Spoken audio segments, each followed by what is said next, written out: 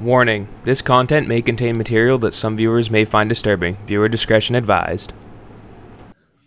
Hello and welcome back to another great episode of Blue Collar Boys. We're doing this one a little bit different today. We're doing it through Zoom.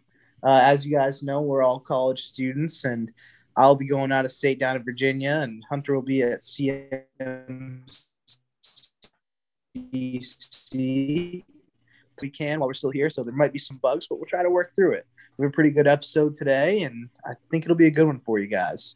Before we get started, make sure to check out our website and buy some merch. We've got some really great stuff on there. Highly recommend the dad hat and the white hoodie. Those two that I personally have and absolutely love them. There's a lot of good stuff on there, so make sure to check that out. See, my personal favorite just has to be, the Blue Collar Boys cutoff. You can't really beat that, especially when summertime rolls around. You're trying to show off those guns, and you've been working hard all winter. Might as well show them off. Yeah, I got you. It doesn't look bad. I mean, you don't have much for a gun to show off, but it's all good. I mean, you know what, Cam? I'll still take you any day. But, he doesn't wear cutoffs to show off guns. He wears the cutoffs to show off his nips. That's what easy ladies love for him, Gotta let ladies love the nips. Yes, sir. Free the titty. Well, all right, boys. What are we going to touch on first here? All right. Because we're the Blue Collar Boys, I think it's only fitting that we talk about some of our best and worst bosses that we've had so far to this point. Who would like to start off? I'll go ahead and start her off, boys. So I'm going to go off with my best boss. So I know this is a little different because he's a family member and stuff, but my best boss would have to be my uncle. Named Jason, like my father, but I was doing landscaping for about 4 years, and I got paid higher than everyone else. He bought my lunch every day, and it's just a great opportunity to work for him and learn some new things. He was just such a great guy. Who's your worst one? My worst one? Oh, definitely had to be the time when I was working at Dunkin' Donuts. We all don't start off working a blue-collar job right off the bat. We work our way up into it. So my first job at 16 years old was working at Dunkin' Donuts. And let's just say, as I was doing online school, I was working the 5 a.m. to 2 p.m. shift. I was working with all the ladies, running the morning shift. And about my first or second weekend, I was on drive-through. And our boss didn't – I had no idea how to run anything yet because I was still learning. And I got thrown right in, and it was not good. Like, she just sat out back on her phone, never scheduled anyone correctly, never did anything right.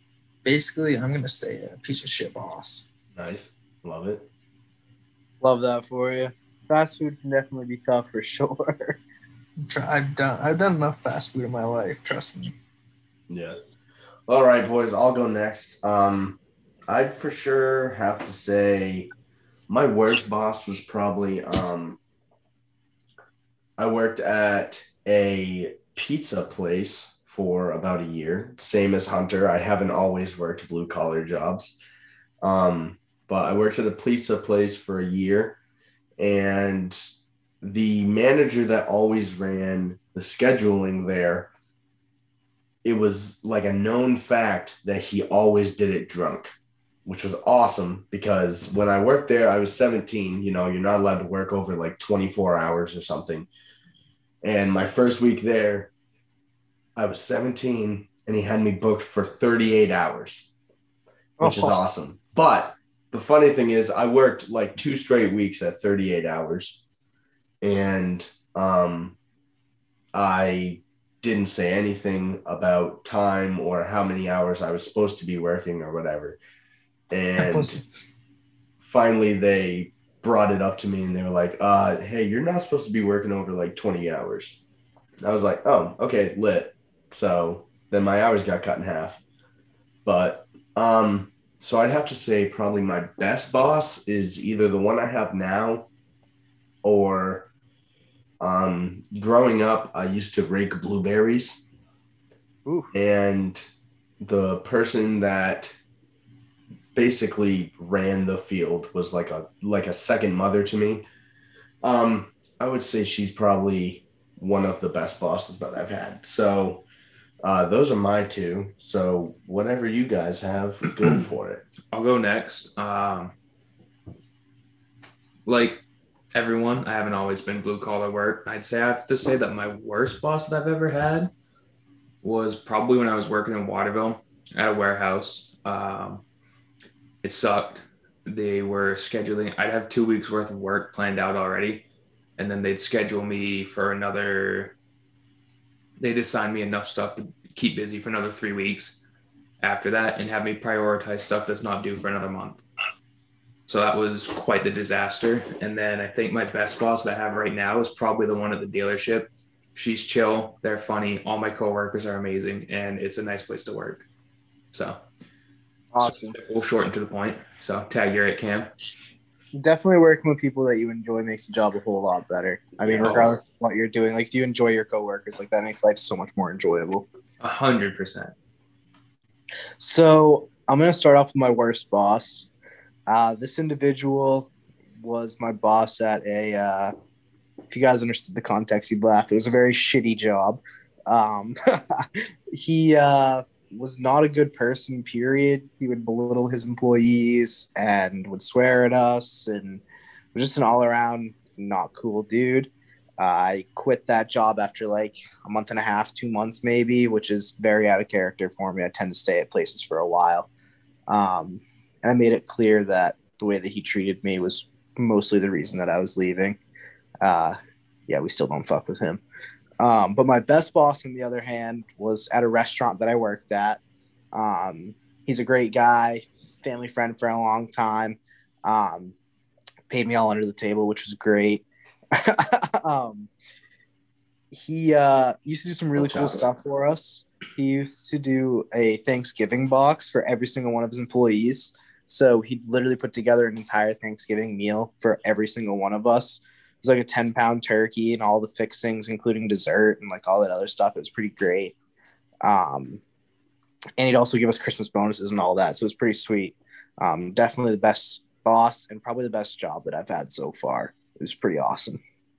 Oh yeah. I will have to agree. I've always enjoyed working in restaurants, like with people.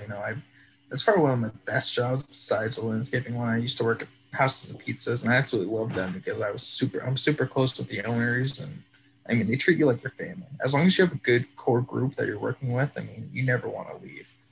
So yeah, I mean, it's fast-paced. It's great.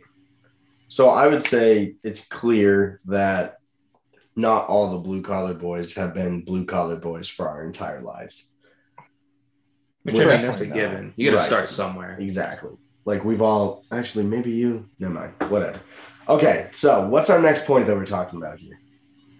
All right. So our next one is a top 3 events that we've been to. This can be anything from concerts to sporting events to social gatherings, whatever that may be. What are your top 3? Hunter, start us off.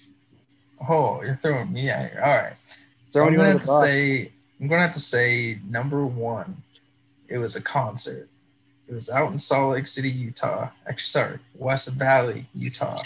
And it was on an amphitheater, which is outside. You had the mountains in the background, perfect setting, 6 o'clock at night. This is the lineup. You had Dan and Shay leading it off.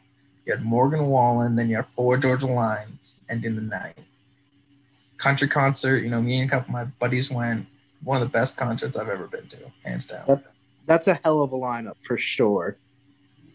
I mean, when I saw Morgan Wallen for the first time, like I was never really into him as much, but then I got hooked, and I've always liked Florida Georgia Line growing up. And I mean, you couldn't beat the ticket price. It was like $64 per ticket. What? And then my buddy, his dad, he's from Nashville. His dad actually works at the same label that Dan and Shay work at. So we actually got to upgrade our tickets to all the way to the pit. And so we were 15 feet away from the stage, and Florida Georgia Line's walking out in the middle of the pit. No shit. Yeah. I actually have a guitar pick that they were throwing out somewhere in my room. Nice. That's awesome. So that's your number 1. Oh, okay. I would have to say that probably we're doing top 3 events, right? Yeah. Correct. Oh God, I have to think about how to order these now. I got mine if you want to wait a sec. Yeah, go for it. All right. So my top event is going to have to be a few years ago. I went to game 1, round 2, Boston Bruins versus Montreal Canadiens. That Rivalry game, rivalry. That's a game classic. In the Yoffs. And that went to second overtime. Let me tell you, there is nothing better than that atmosphere, dude. That place was loud. You felt it in your chest. And the only reason I wasn't able to stay is because we had to hit the train. Otherwise, we would have missed the train for the game. We sit down on the train. I would have missed the train. Dude, as the train is leaving the station, Montreal scored. So pissed. All right. So I'm going to say my number 3 event that I've ever been to, it's probably got to be the Philadelphia Phillies game that I went to. That was on the day that they had the, not memorial, but it was like a game in memory of Roy Halladay. And this was probably, that was probably 2018. But it was, they honored him like before the game. And I would say that's probably my number 3 because it's not a Red Sox game. Red Sox games are always going to be my favorite. So, all right, Cam, it's your turn. So Dunk's the one weirdo going in reverse order. All right.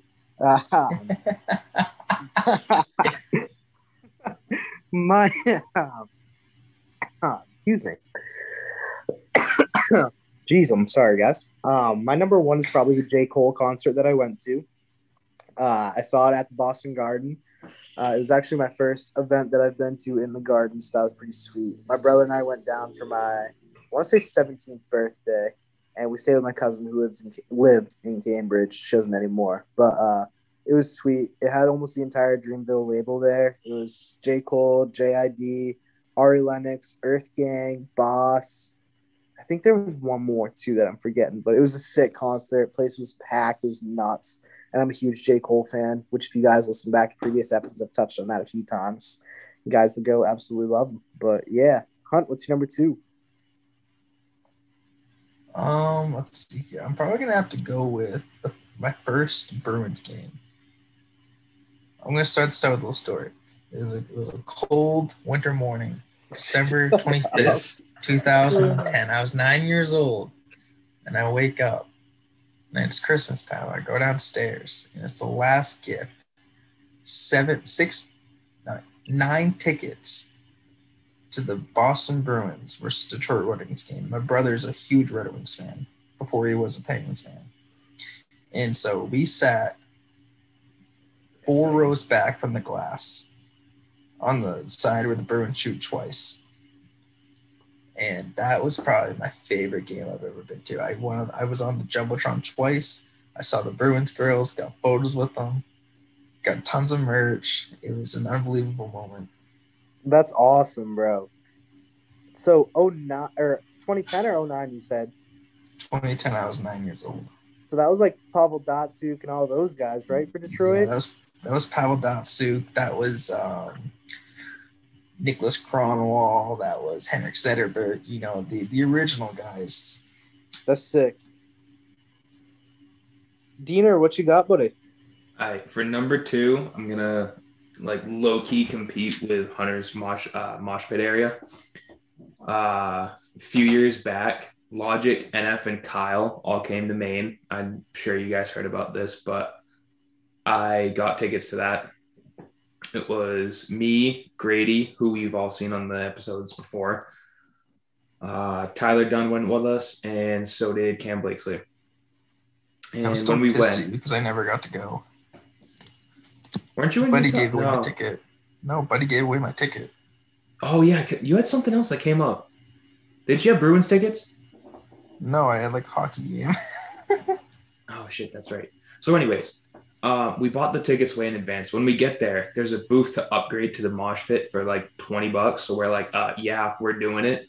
And that was hype because we were like Hunter was with the Florida Georgia line thing. They were like 15 yards away. We were 15 yards away from the mosh pit roughly. And that was just a really hype concert to go to. That was the first one I'd been to by myself, like no parents with me. Amazing trip. Highly recommend it. And it was just a really good concert itself. It was put on amazing, and the atmosphere was outstanding as well. I feel like everybody from Central Maine was at that concert too. I mean, I wasn't, but like I feel like that night, like everybody had it on their stories and stuff. Like it was Like wild. 95% of humanity from Central Maine was there. Yeah. Can we just say this one thing? If you go to a concert, I do not want to see the entire concert on your social media. Basically, don't be a basic white bitch, is what you're saying. You can do like 5 or 6 snaps, but not an hour's worth of shit. Yeah, even exactly. 5 or 6 is still pushing it. Like maybe like put like your favorite song or something, or just say, "Hey, I'm at the concert." That's it. Yeah. That's 3 minutes worth. That's still 12 snaps. Yeah, word. Okay. So my number 2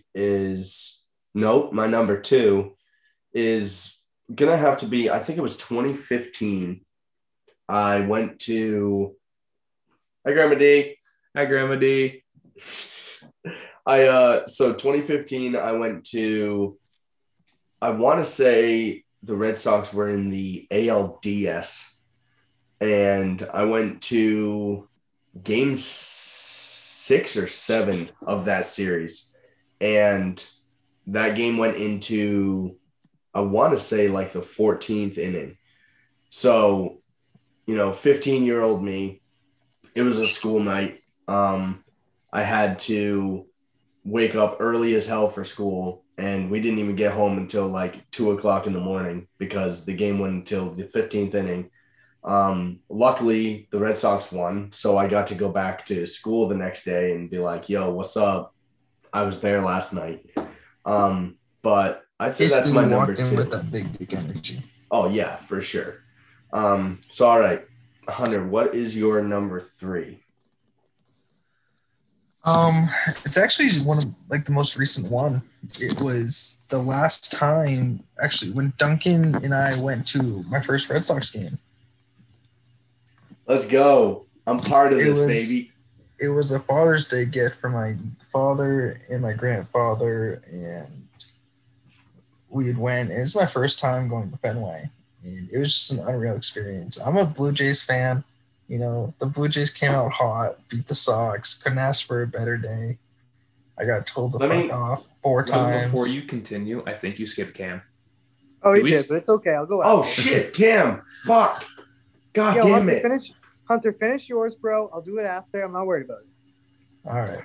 So as I was saying, as a Blue Jays fan, great day. I got told to fuck off like 5 times by the Red Sox. I felt great. I felt like a Yankee for a bit. But, at the same time, I love the Red Sox. I always have grown up watching them. If they're not facing the Blue Jays, I'm rooting for them. But the seats that we had, we were dead center, right off to the left-hand side if you're looking from home base. I mean, off the right-hand side if you're looking from home base. And it was just an unreal. Yeah. You want to say something? Go ahead. Say it. If you're Okay, say it out loud. let's also just add in here that I'm going to set the scene for you guys a little bit here. It's Blue Jays at Red Sox. Nick Pavetta's on the mound, and it's the first inning. Bo Bichette hits an absolute ripper right up the middle. Gets a single out of it. Vladimir Guerrero comes up and hits an absolute jack, and it's a full Red Sox stadium. So like 35,000 people, and probably about 36,000 of them were Red Sox fans. And Hunter's the only person in dead center going, "Oh yeah, Vladdy!" The only guy in the entire stadium to be hype at that moment. So dude, I stood up, took my hat off, started bowing around in the crowd. Yeah, so that was a fun day. All right, Cam, let's go for your number 2, and I won't skip you this time. I appreciate it. If I had to go with my number 2, I went to a Red Sox-Yankee game at the old Yankee Stadium in the last season that it was operating. Word. I saw them play on July 4th, which was really cool. And like Hunter said, for his hockey game, I was on the Jumbotron a few times. I was on TV on Nesson and stuff. It was pretty sweet. The Sox did end up winning the game. I saw a lot of really cool stuff. Coco Crisp had a couple of diving catches. We saw some home runs by Poppy and Manny. And Mikey Lowell hit one out too, who I absolutely adore. Always love Mikey Lowell. The best part of the whole game, though, was actually before the game started. Josh Beckett, the year that he won his Cy Young, was pitching that day, and I think it was the year he won his Cy Young. It might have been the year after, but either way, he. My parents, my brother, and I were all sitting on third base, like 3 rows back. We could have literally spit on A-Rod. Wish we would have. Fuck that dude. But Yeah, fuck that dude. Josh Beckett got done warming up with Jason Varitek and walked over to us. And we were the only Red Sox fans in a sea of Yankee fans. And he walked over, leaned over the first 2 rows, and handed my brother a baseball. And somebody snapped a picture of it. I have a picture in my basement. I'll show you boys next time you come over. But that was pretty sweet. And then a couple innings later, Dustin Pedroia and Julio Lugo got done warming up between innings, and they tossed a ball. And my brother caught that too. So I got the Julio Lugo ball, and he got to keep the Josh Beckett ball. It was pretty sweet. Oh yeah. So what you're saying is Luke's the better athlete because he catches both balls.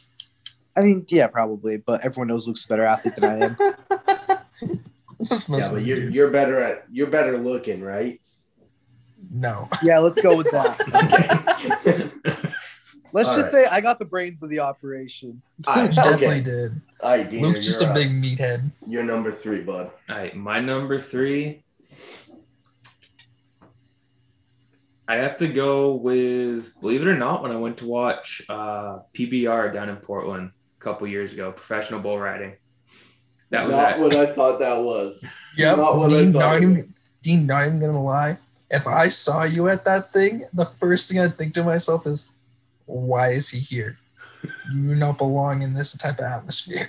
So, backstory behind it. My parents were bored as shit because it's Central Maine, nothing fun happens. They saw online that professional bull riding was coming to Portland, Maine, and they're like, "Hey, that looks cool." And that's always something that my dad would watch, like on TV when I was younger. So we got tickets. We all went, and it was actually a lot of fun. The music was really good. It was really cool to watch, and just seeing just some of the stuff that they can do. It was pretty cool. I definitely don't have regrets, and I think I'd do it again. Like when they come back to Maine, they were back a couple of weeks ago, actually, I think. What? Yeah, my parents went. They said it was awesome. Okay, so here's my question: where do they do it? Just like at a farm or no, in like the Civic Center? In the Civic Center. Oh, where? They did it at the Bangor Auditorium this recently.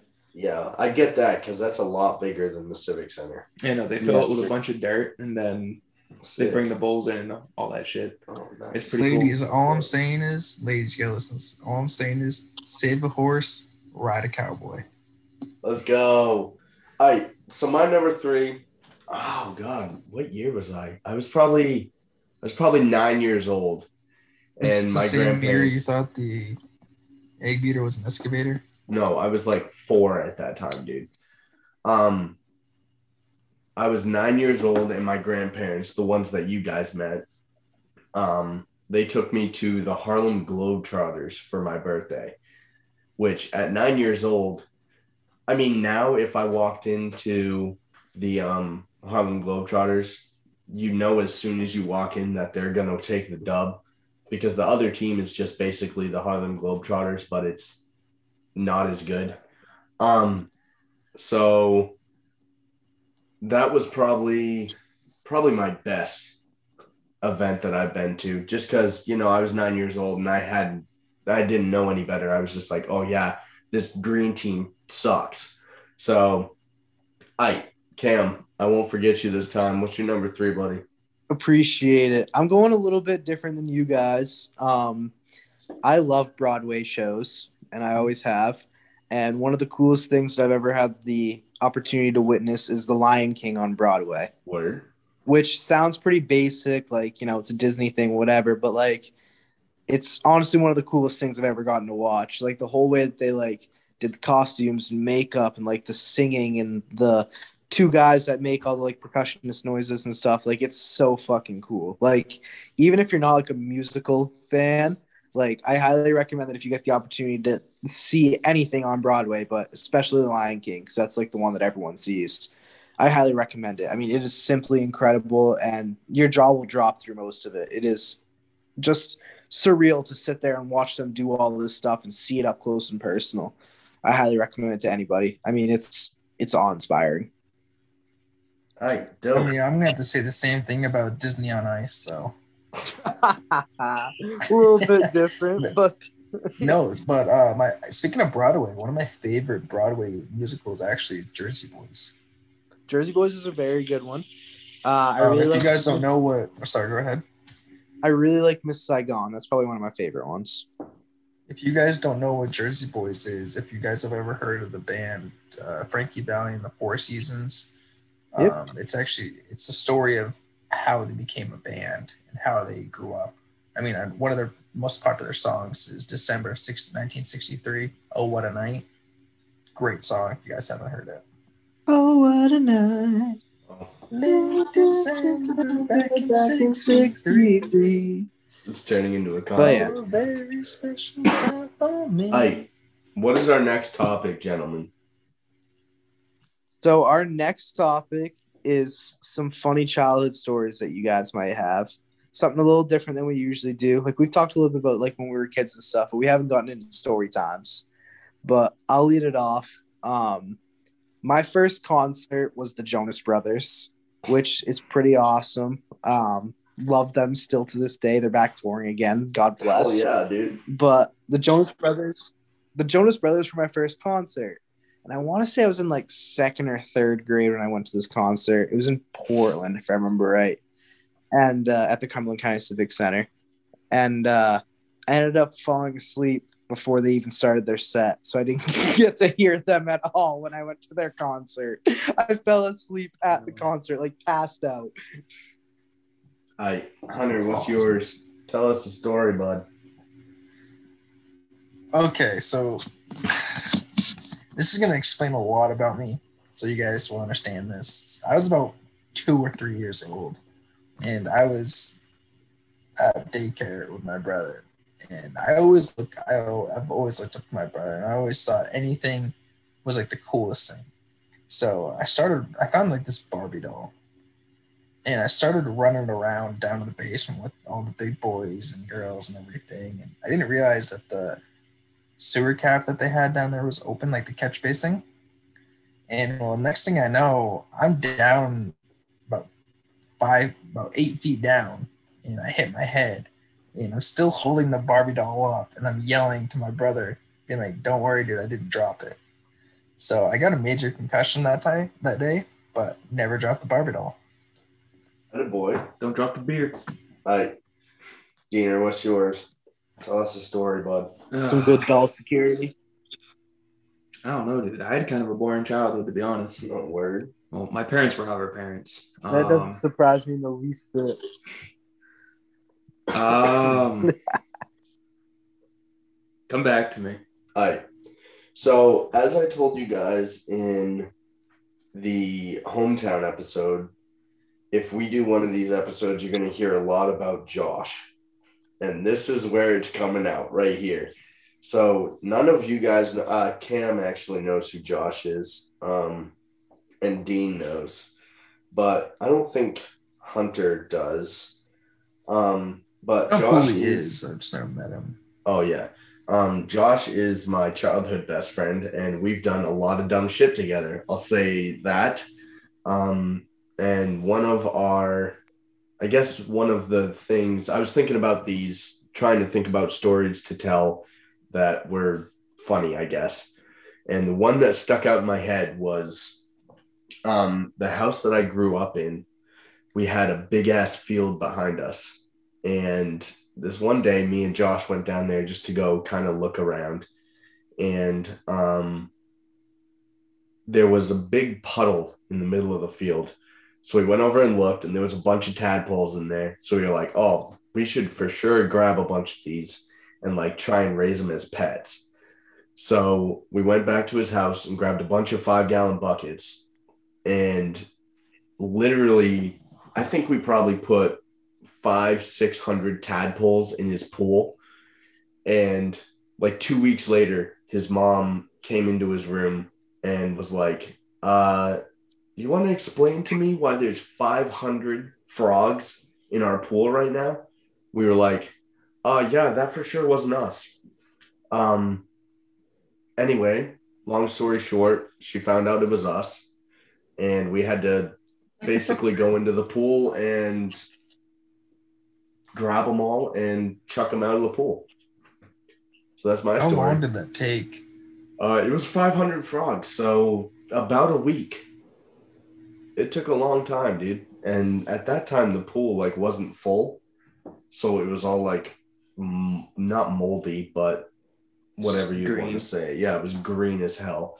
So it was kind of gross and really slippery. So, but I guess that's one story that really stuck out in my head. So, Hunter, it's your turn again, buddy. And should we circle back to We're me? gonna go back to Dean. Fuck me. Yeah. Never mind. Jesus. So I think this is more of like a feel good story. I wouldn't really classify it as a childhood story, but let me look through those pictures. A couple of years ago, I was out deer hunting, and there was this piebald deer. Which, for those of you that don't know what it is, a piebald deer is a deer that there's some type of genetic mutation that occurs for there to be a lot more white fur on the deer than Basically brown. albino. They're albino deer, basically. Yeah, but this one was spotty and whatnot. And we actually had two of them out behind my house. And I looked at my dad and I'm just like, one day I'm going to get that deer. And that day came around finally. It was about 30 yards from where we were sitting in the stand out back. And I finally got my hands on that piebald. And to this day, I have that fur in my closet at home. That's actually bad luck to shoot a piebald, right? I've heard that, but my dad got a deer a week later, so fuck with me. Yeah, fair enough. I mean, supposedly it's like, I think 5 years of bad luck. You're supposed I think to have it's 7. Something like that. I think 7's a mirror, though, isn't it? I have no idea. It's supposed to be something like that, I think. Word. Well, all right, Hunter. Do you have any more stories? Oh, let's see here. I have tons of stories. It's just I don't know if they're able to be said on this podcast, but You know what? I'm gonna go with one. So, you guys all know Zach. Yes. He's I don't know him, but yeah, he's one of my best friends. We've known each other since we were like 4 or 5 years old. We spent like 10 years together, like every single day. And we both played on the same team out of Lewiston. And usually every night on the way home, we'd stop and get something to eat. And one night we went through the McDonald's drive-thru.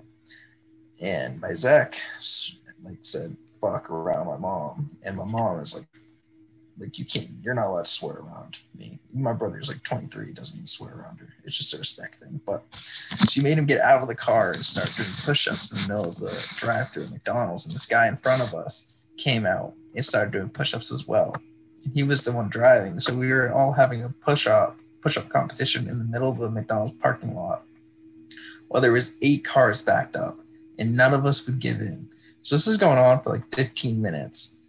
And I mean, I'm not saying any push-ups were actually done correctly, but none of us would quit. And then Zach gave up. I gave up, and then I gave up, and then we all looked at each other and started doing squats. And this is still going on. And then the manager of McDonald's came outside and threw a drink at the guy that was leading this in front of us, and then told us to exit the premises or we're calling the cops. So we're all still sitting there, and then the cops came, and then cops coming, we ran in the car and we drove off, and the cops followed us 15 miles and never pulled us over. Really? Yeah, he just never pulled us over. That's weird. But no, I've never done so many push-ups in my life than that day.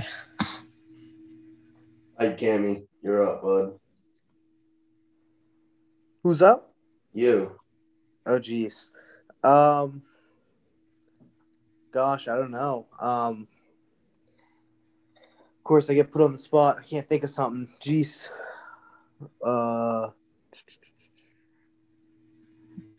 It's not like we have all night, Cam. I know. Somebody come back to me. Somebody else tell one. It's not like you've been waiting around for the past 10 minutes. You have a boring childhood? I had a very boring childhood. I can try and think of something, though. Okay. So... I got one. Go for it. All right. So when I was younger, I always looked up to my brother like Hunter did. I always thought my brother was the coolest shit, and I always wanted to hang out with him and his friends. So one year he had a party. It was in the wintertime, and of course we're all from Maine, so there's a lot of snow. Well, him and his buddies wanted to play manhunt. So I was like, oh, word, can I play? Like, I really want to, blah, blah, blah.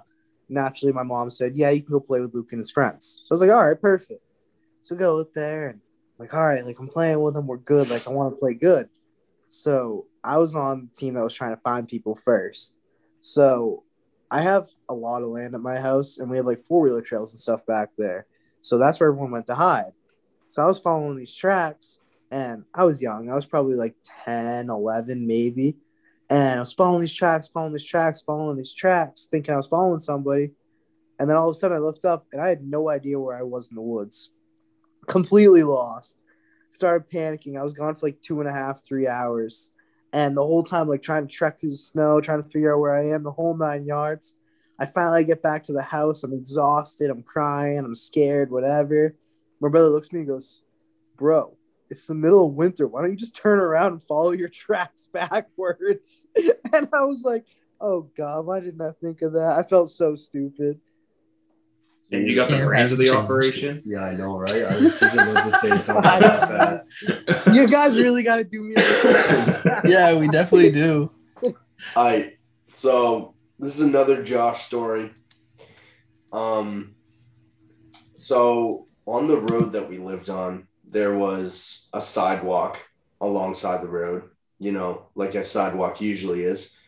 And we had a neighbor probably 4 or 5 houses down the road that had like a big ass elm tree in the front lawn, and it was kind of one of those deals where the grass kind of went up to the tree, so there was like a big ass dome at the bottom of the tree, and we would use that as a jump all day, all night. We would jump that going 30 miles an hour on bicycles. And this one day me and Josh were riding down the road and went to go jump it, and we both went over it one right after another. And as soon as we both left the ground, we were like, oh fuck, we're going way too fast. And on the other side of the driveway where we landed, there's like this long ass I don't even know what to call it, but it's just like a line of bushes. And we were going like 40 miles an hour, full tilt like a Peterbilt, straight into the bush. No, we didn't land first at all, so there was no recovering from it. And we just went straight in there, one after another. And definitely didn't leave that bike crash with no scratches. That one was brutal. Dean, you got anything? Yeah, no. When we were younger, one of my old family friends, they lived out in Benton, and they had an old golf cart. And this thing, they yoinked out the governor so you could rip on it. And one day we decided it would be fun to play manhunt. They had too many bikes, like mini dirt bikes or whatever. And they were ripping around the garage on those, trying to find people. And someone was in the golf cart as well. Someone almost got nailed by one of the mini bikes. I was in the garage, and someone was driving around in the mini bikes or whatever. All I hear from the dad is, will you fucking slow down? Because they almost hit their dad. And then I moved out to, there's like a little, almost a quarry area. And the guy in the golf cart found me or whatever. And then we were driving around. Then we decided it was a good idea to fully mat the gas pedal and do a 90-degree turn to the right. So my ass in the passenger seat goes flying behind him through the driver's seat and out into the yard. Almost broke my wrist doing it. So that's pretty much the extent of my excitement of a child. So I have another one. Go for it. So I used to get like my yearly physicals or whatever with my doctor and blah, blah, blah. And if anybody knows me, they'll know that I have no time for stupid people. They just piss me off, and I'll tell them that. So how the hell are you in this podcast? I was thinking the same thing, honestly, but I wasn't going to say it. But I've always made that clear. I've always been like that since I was little. Well, I was in probably fourth or fifth grade, and I went to one, and the doctor was like asking me all kinds of questions, whatever. And he was like, "So Cameron, how would you consider yourself personality wise? Are you fun? Do you get angry? Like, are you like what's your vibe?" Basically, is what he was asking. And I was like, "No, I'm pretty like fun and easygoing. Like, I like to have a good time." And he's like, "Well, does anything make you angry?" And I looked at him and with a dead straight face, I said, "Stupid people that ask stupid questions." And him and my mom both just went, okay. Jesus. For someone that's known Cam this long in my life, he cannot stand stupid people. And him and I both had the same coach, one for different sports, and he was like most, I'm not gonna say ignorant, but incompetent person I've ever met in my life. Incompetence, a good way to put it. And this is a childhood story. I was about 17. It was my junior year. And I was on an 0-18 hockey team. And I could not stand this coach. All right. Like every day he wanted, I'm pretty sure I lost brain cells by just looking at him. And every day after practice, it's like 6:30 a.m. in the morning. I'd be the first one in the shower. And then he'd come into the locker room and try to talk to the team. And I'd come out of the shower, dripping water and soap all on me, look straight at him, right in the eyes, put my leg up on the trash can and start rubbing my nuts and everything. Just look around and be like, "Sup, coach," making the most awkward eye contact. I did that every day, 5 months straight. Tried to ruin this man's career just so he could get off this team. And he never would. He would always just stand there and look at me. It was weird. All right, He was an odd Hunter, duck in his own right.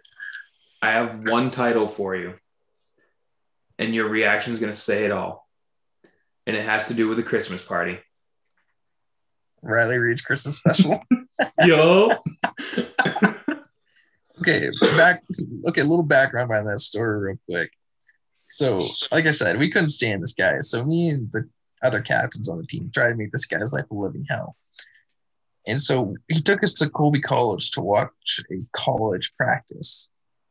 And it was around Christmas time. And none of us could stand him. And so we're sitting around and everything, you know. My buddy Sean and I, we both looked at each other and like, "You want to do it?" And he goes, "Yeah." So I said, "Hey, coach, since, the holidays are around, spirits are high and everything, what's your favorite Christmas movie?" He goes, "Hunter, that's a great question. I think I'm going to have to go with Home Alone." And out of the blue, Sean goes, "Coach, stop lying. You already know it's Riley Reed's Christmas special." And even the players on the ice at Colby College lost it laughing. That was probably one of my highlights of my childhood, just seeing that man so embarrassed. It was amazing. That's hilarious. I love that. Like, SKM can vouch for me here. I try every day to make his life a living hell. And I'm pretty sure Winslow's lacrosse team did too. We might have done a little things of our own to maybe try and make his life a little harder for sure. Did you ever hear the flying squirrel story that he said? The origin of lacrosse? No, why don't you tell us, Hunter? Oh, God. I can't even say it with a straight face, dude.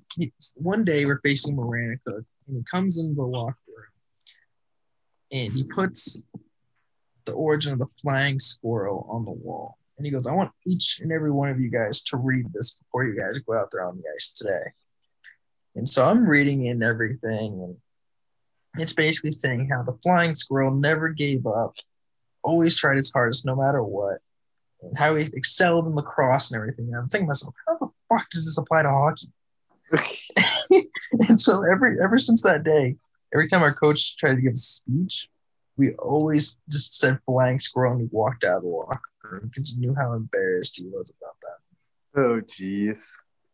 All right. I think that's actually a perfect thing to leave off of, because speaking of never giving up, I think it's time that we need to talk a little bit about mental health in this world. I know, especially in athletics, there's a lot of people out there struggling. One of the most recent incidents that we can touch upon with this is Simone Biles. and what's going on over in Tokyo with gymnastics and her whole situation. I don't know if anyone else wants to take reins here. Or... Cam probably does. He was kind of pushing that hard. Cam was pretty apt about it. So I wanted to touch on this subject a lot because it kind of ties in a lot of the stuff that we talked about on the pod in previous episodes between mental health and athletes and being advocates for one another and all that other good stuff. Simone Biles, if you guys don't know who she is an Olympic gymnast from the United States. She's known as one of the greatest gymnasts of all time. Many will say that she is the greatest of all time. She does stuff that's so dangerous and so technically advanced that the judges don't even have the correct scoring for her, and she actually loses points because she's on a level that's so much higher than all of the other gymnasts in the world. She's an incredible athlete and has won multiple gold medals in the Olympics, world trials, all that other good stuff. I mean, she walks the walk, she talks the talk. She is incredible.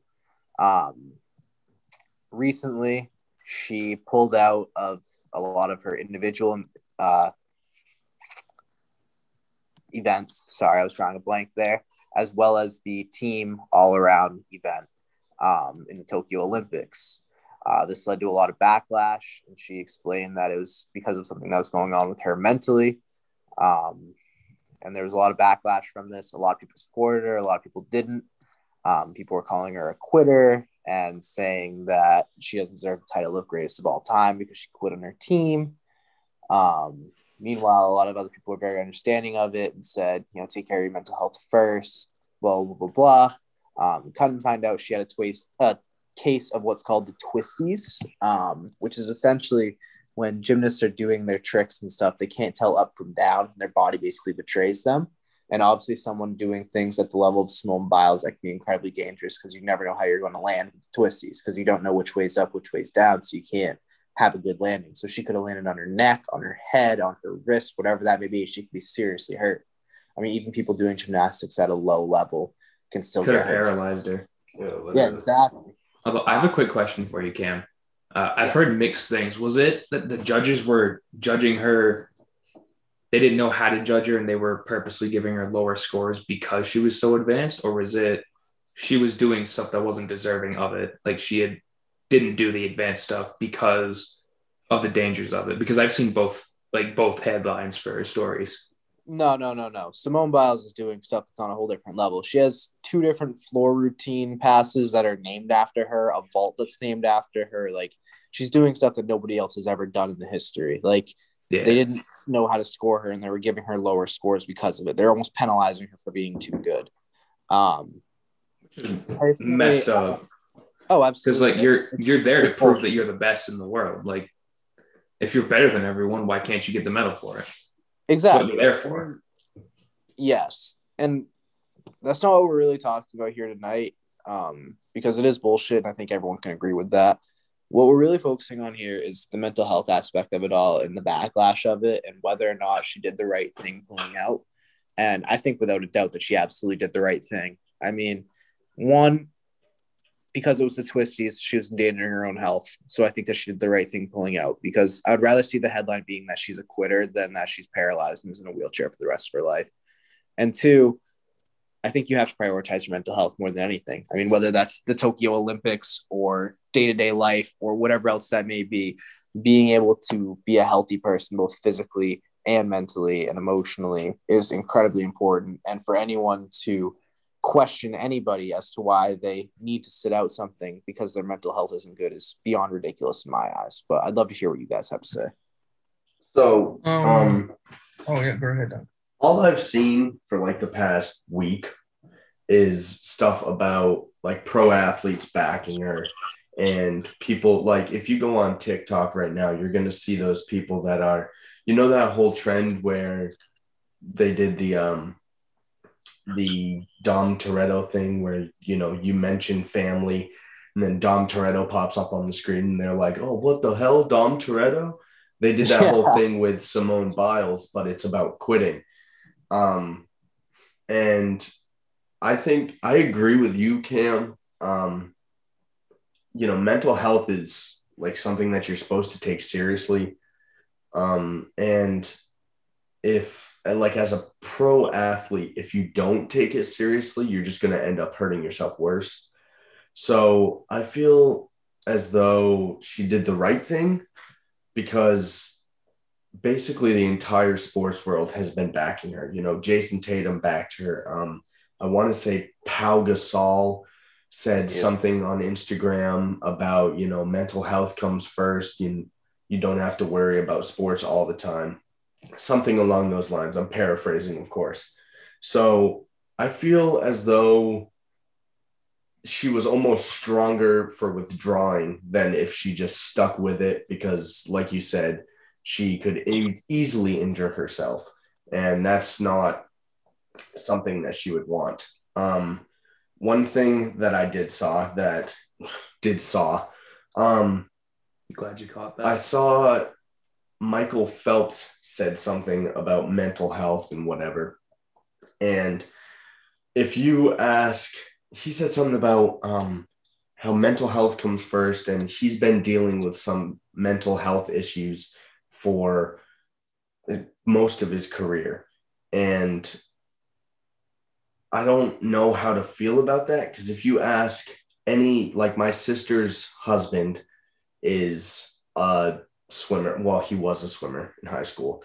And I feel like if you asked basically any swimmer or anybody that has anything to do with swimming what they think of Michael Phelps, 90% of them are going to say bad stuff, mostly because of the way he's acted in previous Olympics, or he's been caught doing not all that great stuff. Like he's been caught doing some type of drug as far as I can remember. And he was fine with it. Like we talked about Sha'Carri Richardson earlier on the podcast.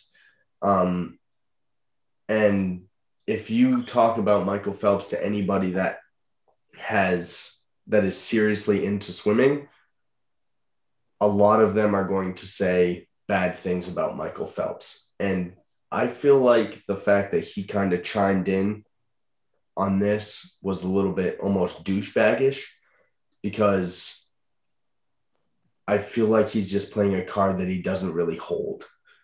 I don't know if that's correct or whatever, but I don't know. That's my thoughts. So let's hear what Hunter has to say about it. So as I can speak, as an athlete, especially as someone who plays such a vital position in my sport, we deal with a lot of mental health issues. Our physical goalies get the brunt of everything, and we all deal with it in a different way. If Simone's shoes, if I'm being completely honest, if I knew that I was having these issues before I had gone ahead and went to the Olympics, I would have withdrawn and let someone else who's been working their entire life to get to that point to go ahead and start making a name for yourself in that event. Simone Biles has already proved everything to everyone that she can.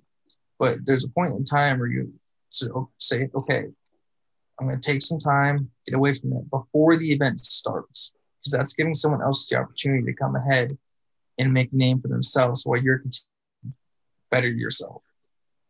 So I understand what you're saying, and to a point, I agree with you.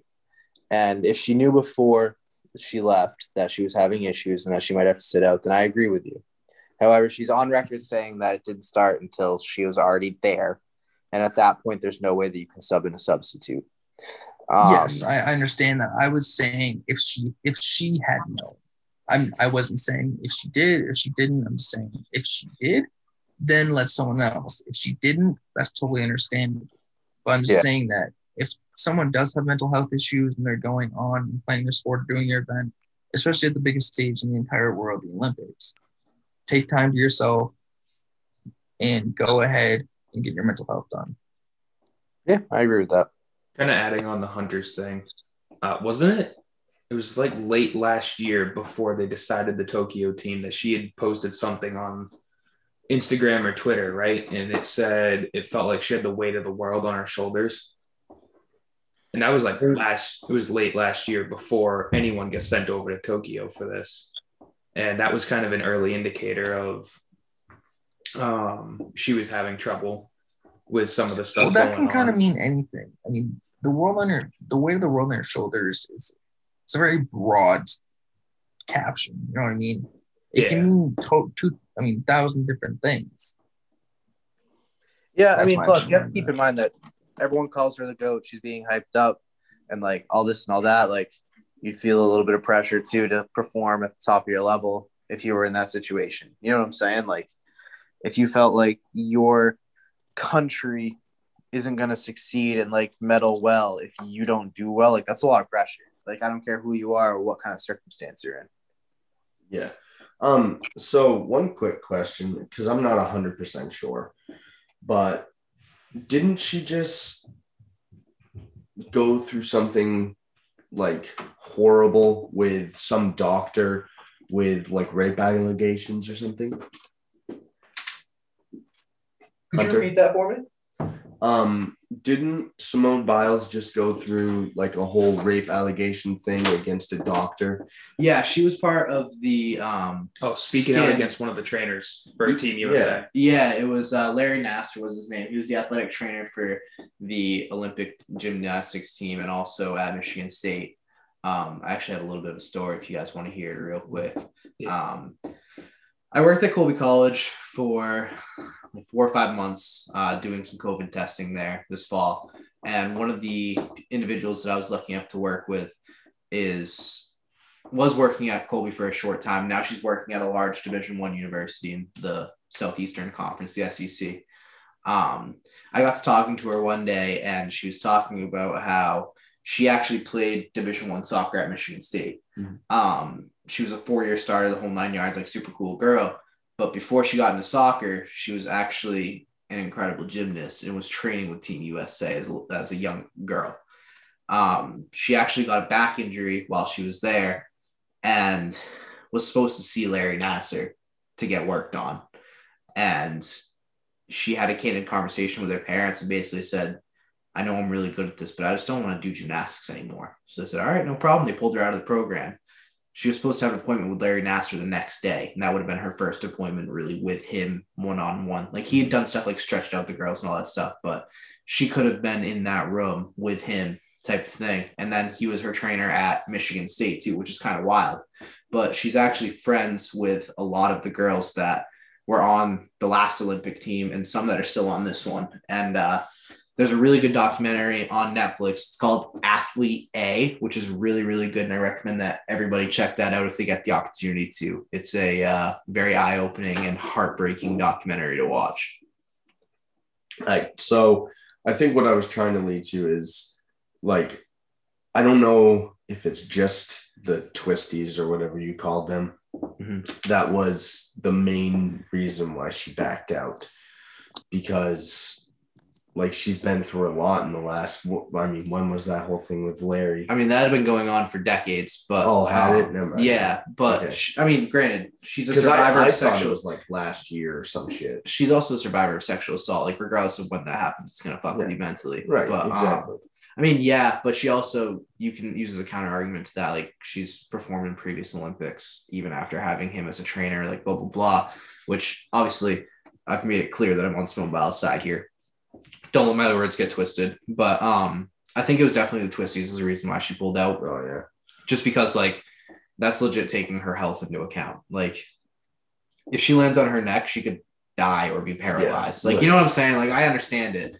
I really don't like the people that are crapping on her, calling her a quitter and all that stuff because she literally dropped out for her safety and the U.S. women still got a silver medal out of it. I mean, granted, it's not gold, which she probably would have had if Simone was at the top of her game, but you have to protect your health first. I mean, you have athletes today like Russell Wilson, for example. He's the quarterback for the Seattle Seahawks that dumps $1 million a year into his body, and that's great. And you have guys like TB12 that have all this other stuff, but I would argue that it's just as, if not more important, to take care of your mental health. And I think that that's pretty much what she was doing when she was dropping out. She was taking care of both her physical and her mental health. So just a quick note. I think with the whole mental health thing, um, I think recent athletes have set almost too high of a standard a little bit, because if you look back to like MJ with his flu game, or Tom Brady played all of the 2020 season with a torn ACL or MCL. Big sorry. difference for Big those difference. that understand the anatomy of a knee. But you look back to Kawhi playing in the finals with a sprained finger. You look to all these people that have played in a big series with either injuries or whatever it be. I think former athletes set too high of a standard. So now people expect every single athlete ever to be able to do that. I mean, I understand what you're saying, but when you talk about those athletes, those are generational athletes that are incredible. Right. And I think that something like the flu game with Michael Jordan is iconic, it's also the flu. You know what I mean? It's also Kawhi Leonard with a sprained finger. I mean, Tom Brady's MCL is probably the worst that you mentioned out of all of those. And even so, like, that doesn't compare to Simone Biles' potential to snap her neck. Right. You know what I'm saying? Like, I understand what you're saying. Like, I get it. And you are right. But I feel like if you're trying to compare the two, it's almost apples and oranges. Yeah. Just because of how grave the situation could be if she did get hurt. Hunter's got something to add. So I know a lot of you guys probably don't know who this player is. I kind of spoke on him back in our last mental health episode. It's Robin Lehner. He is a Robin Lehner. Oh yeah. Okay. Oh, the goalie. Yeah. Yes. So he actually said this quote at the NHL Awards when he was getting his trophy. He goes, "I'm not ashamed to say I'm mentally ill. That doesn't mean I'm mentally weak." He has been very open about all of his mental illness. He has ADHD. He has PTSD. He has stage 2 bipolar. He has everything you can imagine under the sun. He's tried to commit suicide twice. He's done all these things, but he's always taking time to make sure that he is mentally prepared for when the season comes around and while he's in season as well. And he's actually getting reprimanded for coming out with his mental illness because he isn't from the United States. He's actually Swedish. So he has a green card. But the thing is that the United States of America does not allow someone with a mental illness to obtain a green card. So he is currently fighting for his life right now to be able to play in the States again because he has a mental illness. And mental illnesses are something we can't control. If we have it, we have it. It's a matter of what you do to get it fixed and how you approach it. He's been posting on social media that he's very open with. He's very open with everyone about it. And everyone supports him and everything. But the country that's supposed to is putting them down for mental illness. So when people are saying that Simone Biles should have left earlier for mental illness, part of me agrees and part of me doesn't, because part of me is like, okay, get your mind right, get your health correct. Also, like, make sure you do it when the time is right and not when everything is on the line. I'm with Hunter on this one. It's important to look after yourself, but at the same time, if you can notice it before it's too late, that helps even more. Because like she dropped out when it was very late, and there's a part of she's looking out for herself, which I support. I completely support not wanting to endanger yourself any more than you already have. And looking on the other side of things, she's also kind of letting her whole team down, including the whole country, because like we were all counting on her, you know. But at the same time, I see both sides of the argument, is my point. And Cam, to kind of recap what Hunter just said, I don't know how much you caught of that. He touched upon Lehner of the Knights, the goaltender who's struggling with mental health. He only has his green card. So I guess in the US, if you are on your green card and you have a mental illness, you, I guess, can't live here. You don't qualify. You don't qualify. Yeah. Oh, word. I mean, Simone Biles, it's just tough because I don't think that she let the U.S. down No. because for a few reasons. One, all around the team won silver, which is still incredible. I mean, it's not gold, but still, Team you're USA talking about still in top I mean, position. yeah, like they're a juggernaut. Like every single Olympics and every single Worlds, like all that stuff, they always put out a team that's in contention for a gold. The other thing is, an American still won the all-around gold. Yeah. Suni Lee, I think her name is. I may be incorrect on that, but I knew it was something like that. So it's not like the U.S. plummeted because she wasn't competing. They still did great. They still got a silver, which isn't as good as gold, but I mean, like for them to do what they did with 4 girls instead of 5 is incredible. I mean, yes, it does suck, and you hope that you can catch it as soon as you can, but unfortunately, having a mental illness is like riding a roller coaster with a blindfold on. You never know when the highs are going to come or when the lows are going to go, and when you're going to go through a tunnel or when you're going to go up this steep, steep hill. You also don't know how fast it's going to go. Exactly. I mean, you're riding it with a blindfold. You're raw dogging life, basically, to put it in. It could be day to day. It could be hour to hour. It could be week to week, month to month. I think that for people who don't suffer from mental illness, for them to say, well, as soon as you start feeling like that, you need to tell somebody. Yeah, I mean, I understand that. But as someone who struggled with mental illness, some days you wake up and you just can't get out of bed. I mean, that can hit you without warning. I mean, I can have the best day of my life one day and the next day I struggle to get out of bed and be social and talk to people. Like, it's not that simple. And I don't think that people understand that if they've never experienced it or had someone that they love experience it, that they see every single day what it's like. Yeah, for sure. I for sure, I don't think she let her team down at all. Because mental health comes first, but she for sure didn't let down the United States. Because if you look at like Cam Dressler, I want to say is his name, the Olympic swimmer that just won 8 gold medals.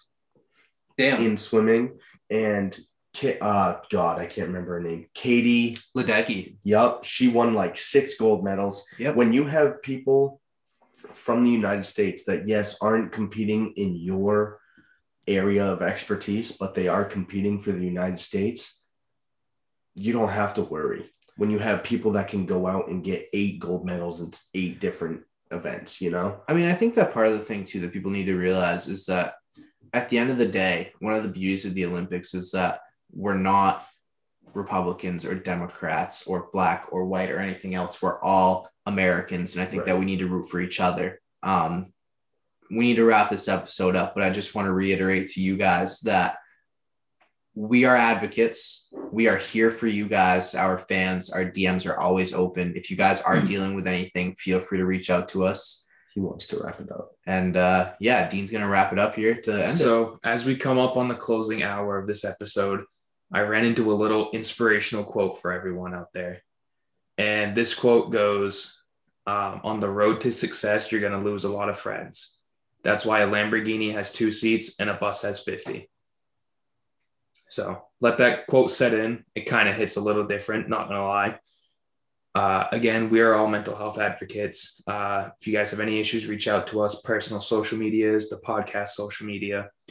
Doesn't matter. If you're struggling, reach out. We can keep it anonymous. We're here for you guys. We are here. We are human. We care. We love everyone. There are people in this world that love you and care about you, and we want to be here for you. But you have to take the first step and reach out to us. Sometimes a talk with a stranger is all you need because they have nothing to base you off of. We have no history, no background, no nothing. So if you open up to us about something, sometimes that's the best help you can get. All right. Go ahead, Hunter. One more thing. The hardest part is always the first step, which is reaching out and acknowledging that you have something going on. If you don't acknowledge it, you can't fix it.